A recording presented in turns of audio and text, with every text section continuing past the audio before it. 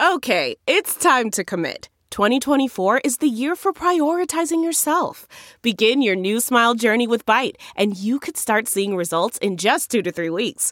Just order your at-home impression kit today for only $14.95 at Byte.com. Byte Clear aligners are doctor-directed and delivered to your door. Treatment costs thousands less than braces. Plus, they offer financing options, accept eligible insurance, and you can pay with your HSA, FSA. Get 80% off your impression kit when you use code WONDERY at Byte.com. That's BYTE.com. Start your confidence journey today with Byte. Man, that sunset is gorgeous. Grill, patio, sunset. Hard to get better than that. Unless you're browsing Carvana's inventory while you soak it all in. Oh, burger time. So sit back, get comfortable. Carvana's got thousands of cars under $20,000 just waiting for you. I could stay here forever. Carvana, where car buying meets comfort meets convenience. Download the app or visit Carvana.com today.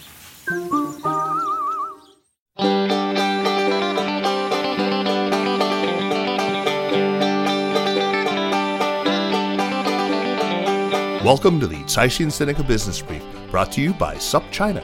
Each week, we bring you a roundup from the world of business in China from Caixin, China's authority on business and financial news, as well as interviews with Caixin Global reporters and editors. I'm Kaiser Guo from the Sinica Podcast. It has been one heck of a dramatic week in China news. Several experts are warning that Beijing could be on the brink of severing its diplomatic ties with one particular EU member state.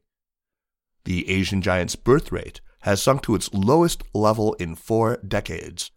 Meanwhile, Washington has blacklisted several more Chinese companies in its latest round of sanctions. With all the biggest developments, here's what's been happening in China over the past 7 days. And we start our roundup with some disturbing news involving attacks on Chinese nationals in the Democratic Republic of Congo. 2 Chinese nationals have been killed, and several more are missing after an attack in the Central African nation. According to media reports, the latest incident took place at a mining site in Ituri province, and 10 Chinese citizens are held hostage in exchange for ransom. Citing an army spokesperson, Reuters reports that the incident has been blamed on the militia from the Cooperative for the Development of the Congo.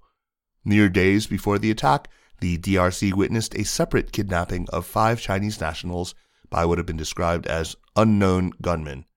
In reaction to the violent incidents, the Chinese Foreign Ministry and the Chinese Embassy in the DRC have urged the Congolese authorities to verify the situation as soon as possible while ensuring the safety of Chinese citizens there. Now, turning from the DRC to Lithuania, Chinese experts have warned that China could completely sever diplomatic ties with the European country if it continues to, quote-unquote, act arbitrarily on the Taiwan issue. In November, the Foreign Ministry announced that China's decision to downgrade its diplomatic ties with the Baltic nation to the chargé d'affaires level after, quote, the political foundation for an ambassadorial level diplomatic relationship has been damaged by Lithuania, end quote. The move was in response to Lithuania allowing the Taiwan authorities to set up a representative office using the island's name, Taiwan. The office opened in mid-November. Such offices usually use the name Taipei. Some have speculated that by downgrading the bilateral relations to the chargé d'affaires level, Beijing may be sending a warning to the world not to challenge its bottom line on the Taiwan issue. Fun fact, this actually marks the second time that the People's Republic of China has reduced bilateral diplomatic relations to such a low level. In 1981, ties with the Netherlands were set to the same level after the country approved the sale of a submarine to Taiwan. The 2 countries resumed full diplomatic ties 3 years later after the Netherlands promised not to approve further sales of arms to the island. It's also not been the smoothest of weeks for China-U.S. relations. That's after the U.S. government added several Chinese chipmakers and quantum firms to a Commerce Department blacklist alleging they were a threat to its national security or foreign policy interests. According to the U.S. Commerce Department, 8 Chinese firms were listed to prevent U.S. technologies from being used for China's quantum computing efforts. The same statement says that such technologies could aid the Chinese military in developing counter-stealth and counter-submarine applications, as well as the ability to break encryption or develop unbreakable encryption. Being on the entity list effectively deprives the firms from obtaining U.S. materials and equipment such as semiconductors, thus slowing China's progress in the field. In October, the U.S. National Counterintelligence and Security Center launched a campaign to warn U.S. companies in the artificial intelligence, bioeconomy, autonomous systems, quantum, and semiconductor sectors on so-called nation-state threats, notably posed by China and Russia. In big business news, China's internet industry regulator has ordered the cloud units of Alibaba and Baidu to step up efforts in preventing online and telecommunication fraud. The regulator said the two cloud platforms were allowing access to a large number of scam websites and ordered them to fulfill their responsibilities to network and information security. The talks were held by the IT Ministry's Cybersecurity Bureau and the country's Public Security Bureau. According to an official notice, both companies were told to take corrective measures in accordance with the cybersecurity law or risk facing severe punishments. It added that firms agreed to further strengthen the management of website access, domain name registration, and information services. The news comes as China has been ramping up efforts to crack down on cyber crimes. Last October, a national campaign was launched to clean up criminal syndicates and eliminate SIM and bank cards used for fraudulent purposes. Another tech giant making the headlines is Meituan. That's after the food delivery titan reported its biggest loss since 2018. Meituan's net loss in the third quarter grew to almost 10 billion yuan, after the company incurred a 3.44 billion yuan fine for violating antitrust rules. According to Bloomberg, that represents the company's steepest loss since the third quarter of 2018. Meituan's business performance appears to have been dented by a variety of factors. These include being hit with the hefty fine for monopolistic behavior, as well as grappling with rising competition from rivals such as Alibaba. There's been some striking news on SenseTime and its upcoming IPO. The company said cyberspace authorities have not required it to undergo a cybersecurity review ahead of its public listing on the Hong Kong Stock Exchange. In its prospectus, SenseTime said that it had not been involved in any investigation on cybersecurity review by the relevant regulatory authorities or had received any inquiry, notice, warning, or sanctions in such respect. SenseTime is China's largest AI company by revenue.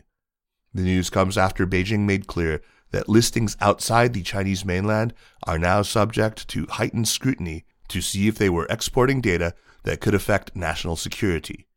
In November, China's cyberspace watchdog proposed new rules that would codify such reviews of mainland firms seeking to list in Hong Kong. Also making the news this week is the announcement that China's birth rate fell to its lowest point in 2020 in more than 40 years. Data from the National Bureau of Statistics shows that the domestic birth rate stood at 8.52 per 1,000 people in 2020, down from 10.41 in 2019. That's the first time the figure has dropped below 10 since 1978. The data were revealed as China is grappling with a shrinking labor force and rapidly aging population, major challenges for its future economic growth. In May, the country announced a major policy shift to allow all couples to have 3 children. Some of the main reasons Chinese couples are choosing to have fewer children are related to the high cost of child rearing and education, as well as the potential negative impact on women's career prospects. Although the gender gap is shrinking in China's workplaces, experts have said that women still carry most of the burden of housework and childcare and face significant challenges in balancing their work and family life.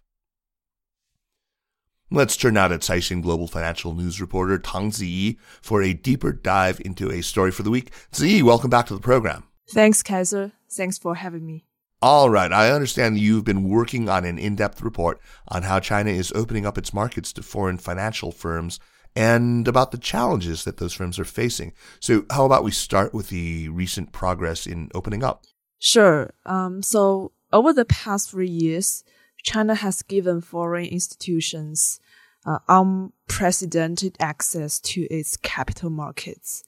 And a notable measure is that the Chinese government removed barriers to foreign ownership and finally started to give the green light in 2020 for foreign institutions to operate wholly owned companies on the Chinese mainland for a range of financial services. And that includes services like, say, mutual fund management, life insurance, and securities and futures broking. So that policy has attracted a wave of companies such as JP Morgan, BlackRock, and Fidelity to set up their wholly owned securities firms or mutual fund management companies. And I should add that regulators have also made it easier for foreign institutions to invest in onshore markets through long-standing initiatives such as the QFII scheme. Right, qualified foreign institutional investors. So the opening up measures have led to a surge in yuan-denominated financial assets in onshore markets held by foreign investors. This official data show that the value of their holdings surpassed 10 trillion yuan for the first time in May. And that's actually almost double of what the figure was 2 years ago. So what is the outlet for those foreign firms in China? After all, it's one thing to open the door, but quite another for foreign firms to actually grow their markets. Yeah, so I think even though the Chinese market is a big cake that is appealing to many foreign financial institutions, those companies still face a bunch of challenges to grow their businesses in the market. So China's parental style of regulation is a challenge for many overseas companies involved in the financial sector. For example, some compliant licensed financial institutions are also required to register or get approval for every new product they want to launch. So this way of regulation has arguably reduced efficiency and also slowed down their expansion in the Chinese market. And the regulatory uncertainty is another concern for many foreign institutions. So we know this year China's wide-ranging regulatory tightening on internet platform companies and the education industry, as well as energy conservation and carbon reduction policies, have unnerved investors and hurt the country's stock market as well. So foreign investors, they really want a stable business environment and consistent regulatory policies. And also China's unique market environment and characteristics are difficult for many foreign institutions to get to grip with. They also lack the depth and breadth of relationships their domestic rivals enjoy and which are essential for companies involved in businesses, say like investment banking activities. And have these challenges shaken the confidence of the foreign players? And do you have any examples of how these companies are responding to the difficulties? I think many foreign financial companies are optimistic and prepared to dig in for the long haul to win market share and develop their businesses in spite of all these challenges. So Fidelity International, for example, has obtained a wholly owned mutual fund license and hopes to launch its first mutual fund sometime in 2022. So Rajiv Mittal, Fidelity International's managing director for Asia Pacific, excluding Japan, told us in a recent interview that the company wants to work with banks and securities companies to expand distribution channels for its product. And he also said online sales channels, such as the online platforms of Ant Group and Tencent, are being increasingly important. And Fidelity has built a small team to better understand online distribution channels as well. Okay, thanks, Zi, for joining us. Thanks, Kaiser. And that's it for this week. Thanks for listening. The Caixin-Sinica Business Brief is produced by Kaiser Guo and Nandini Venkata, with stories from the staff of Caixin Global. Special thanks to Li Xin of Caixin Global. Thanks to Spring and Autumn for the music. If you want to listen to our extensive back catalog of podcasts, or check out more of Caixin Global's great journalism, then download our app, or head online to caixinglobal.com. And for daily news and views, make sure to subscribe to SupChina Access or the daily newsletter. Find us at supchina.com. Thanks for listening, and we'll see you next week. Take care.